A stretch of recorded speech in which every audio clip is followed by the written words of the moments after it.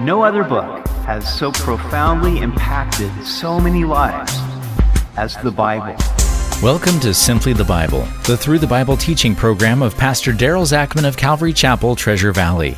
Today we see where Isaiah prophesies that after God judges the world in the Great Tribulation, Israel will be restored, and other nations will come to worship the Lord. We hope you join us as Pastor Daryl continues in Isaiah chapter 27 on Simply the Bible. Isaiah continues his prophecy about the last days after the Great Tribulation, when Jesus Christ will return to establish his kingdom on earth. And then Israel will be restored as the fruitful nation that God intended her to be. Isaiah chapter 27, in that day the Lord with his severe sword, great and strong, will punish Leviathan, the fleeing serpent. Leviathan, that twisted serpent, and he will slay the reptile that is in the sea. Now, what is Leviathan anyway? It was a multi-headed sea serpent and is spoken of in Psalm 74. You divided the sea by your strength. You broke the heads of the sea serpents in the waters. You broke the heads of Leviathan in pieces and gave him as food to the people inhabiting the wilderness. Many scholars consider Leviathan to be a mythical creature. But in the book of Job, God speaks of Leviathan as being a fierce and formidable creature that cannot be harpooned or caught with a hook. However, since the context of Isaiah's reference is the day of the Lord, it would seem to be symbolic of God's judgment on Satan at the end of the age. God will slay the Antichrist and the false prophet, and Satan himself will be cast into the bottomless pit for 1,000 years. In Revelation 12:9, we read, "So the great dragon was cast out, that serpent of old, called the devil and Satan, who deceives the whole world. He was cast to the earth, and his angels were cast out with him." I can't wait for that to happen. At his second coming, Jesus will slay them with the sword of his mouth, that is, with the word of God. Verse 2, "In that day sing to her a vineyard of red wine. I, the Lord, keep it. I water it every moment, lest any hurt it. I keep it night and day. Fury is not in me.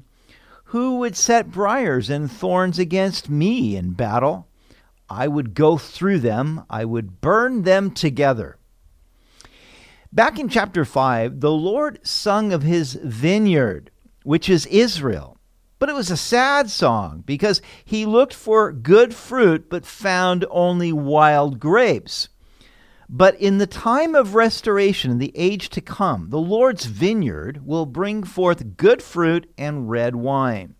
This will occur because the Lord will care for his vineyard, watering it and always watching over it to protect it. God will no longer be angry with his people, and no one will be able to thwart him in his restorative love for Israel. Whoever tries to come against God or Israel will be burned. Verse 5, "Or let them take hold of my strength, that he may make peace with me, and he shall make peace with me." This is the only place in Scripture where it talks about a person making peace with God. Every place else, we are told that God makes peace with people through the blood of atonement. We read in Colossians 1:19, "For God in all his fullness was pleased to live in Christ, and through him God reconciled everything to himself. He made peace with everything in heaven and on earth by means of Christ's blood." We cannot atone for our own sins. Only Christ can do that for us. Only he can make peace between man in his sin and God in his holiness. So then what peace is Isaiah referring to here in verse 5? This is the peace that Israel will know at the end of the age when they take hold of the Lord's strength through faith and obedience. It's not the peace of salvation, but heart peace that they will have by being strong in the Lord and in his mighty power. The truth is that every person has a simple choice before him. Either he can take hold onto his own strength and go his own way, stiffen his neck and rebel against God, or he can take hold of the Lord's strength and make peace with him through his Son, Jesus Christ. Now, God desires that you make peace with him, and he has provided Christ for this very purpose. But have you taken hold of him by faith? Verse 6, those who come he shall cause to take root in Jacob. Israel shall blossom and bud, and fill the face of the world with fruit.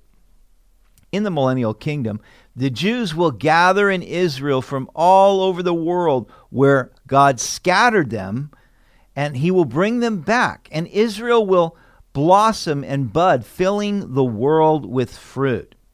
Now, we are already seeing the first fruits of this today, I believe. Today, Israel is the third largest exporter of dates in all the world. And this tiny nation, which is 93 miles by 93 miles, the same area as that anyway, is a major exporter of many goods and services throughout the world. God promised that through Abraham and his descendants, all the nations of the earth would be blessed. And over the last century, God has gathered his people from throughout the world where he scattered them, and he has established them in the promised land, forming the nation of Israel. We are seeing so much Bible prophecy being fulfilled, including this verse in Isaiah where Israel will blossom and bud. But that's just the beginning, because in the millennial kingdom, Israel will be far more fruitful. Don't ever think that God is done with his people, Israel. Verse 7, has he struck Israel as he struck those who struck him? Or has he been slain according to the slaughter of those who were slain by him? Now, using the surrounding nations, namely Assyria and Babylon, God disciplined Israel because of her unfaithfulness.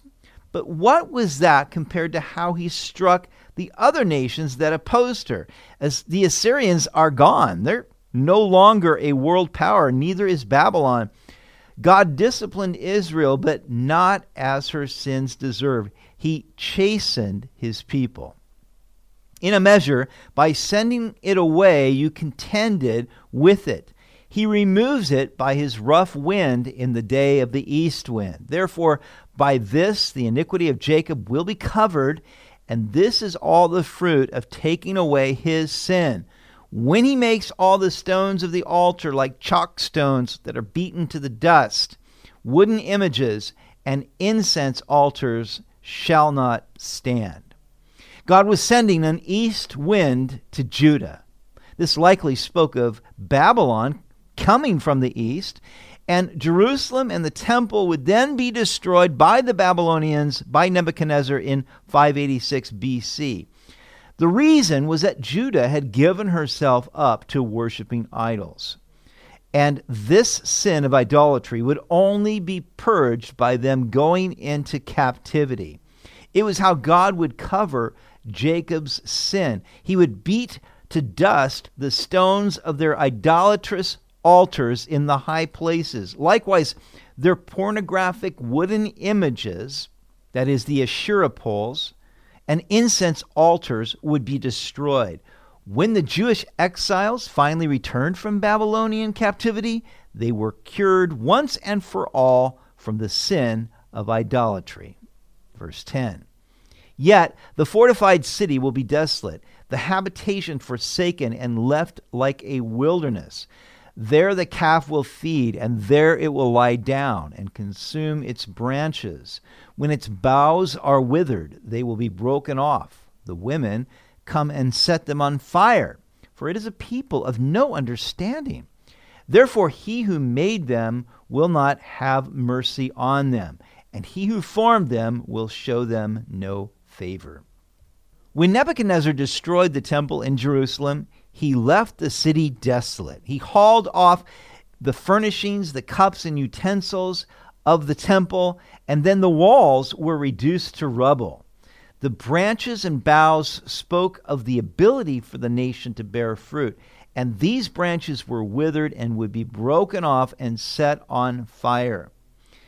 That's how God fulfilled this prophecy here in Isaiah. Now, we cannot help but hear this echoed in the words of Christ in John chapter 15, where Jesus said, "I am the vine, you are the branches. He who abides in me and I in him bears much fruit.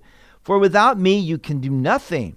If anyone does not abide in me, he is cast out as a branch and is withered, and they gather them and throw them into the fire, and they are burned. If you abide in me and my words abide in you, you will ask what you desire, and it shall be done for you." You see, it's all about abiding in Christ. That's how we bear fruit, and if we don't abide in Christ, we cannot bear fruit, but we may be disciplined then and burned through circumstances in life. That's God's discipline, and that's what happened to Israel. He chastened his people, not to condemn them, but to discipline them. Israel did not abide in the covenant of the Lord. Therefore, they were as branches broken off that were burned. And the fortified city of Jerusalem was left desolate until 539 BC, when King Cyrus of Persia gave the command for the Jewish exiles to return. And it shall come to pass in that day that the Lord will thresh from the channel of the river to the brook of Egypt, and you will be gathered one by one, O you children of Israel. The river is the Euphrates. The brook of Egypt is the stream that borders the southwest border of Canaan. And in that day, the Lord will gather Israel into the land from all kinds of places where they are scattered, and the Lord will thresh or judge the entire land. So it will be in that day, the great trumpet will be blown. They will come who are about to perish in the land of Assyria, and they who are outcasts in the land of Egypt, and shall worship the Lord in the holy mount at Jerusalem. And so God, with a great summoning trumpet, will gather his people from all over the world. This also looks to the Feast of Trumpets and the Feast of Tabernacles, which will be celebrated in the millennial kingdom. And we are told that all the nations on the earth will gather in Israel for that feast, and any nation that does not come will not receive rain. It is true that those people whom God loves, he rebukes and disciplines. And if we are in Christ, then God will deal with us in his love, but not in his wrath. He has not appointed us to suffer wrath, but to obtain salvation. The most important thing any of us can do is to make sure that we are abiding in the Lord Jesus Christ by our faith. And that is the way that we bear the fruit of the kingdom. You've been listening to Simply the Bible, the Through the Bible teaching program of Pastor Daryl Zachman of Calvary Chapel, Treasure Valley. For more information about our church, please visit our website at calvarytv.org. That's calvarytv.org. If you have any questions or comments, please contact us through our website. To listen to previous episodes, go to 941thevoice.com or check out our podcast on iTunes or Spotify. Next week, we will return to 2 Kings and see where Naaman, a general in the Syrian army, goes to Elisha to be healed. We hope you'll join us as we continue teaching through God's Word on Simply the Bible.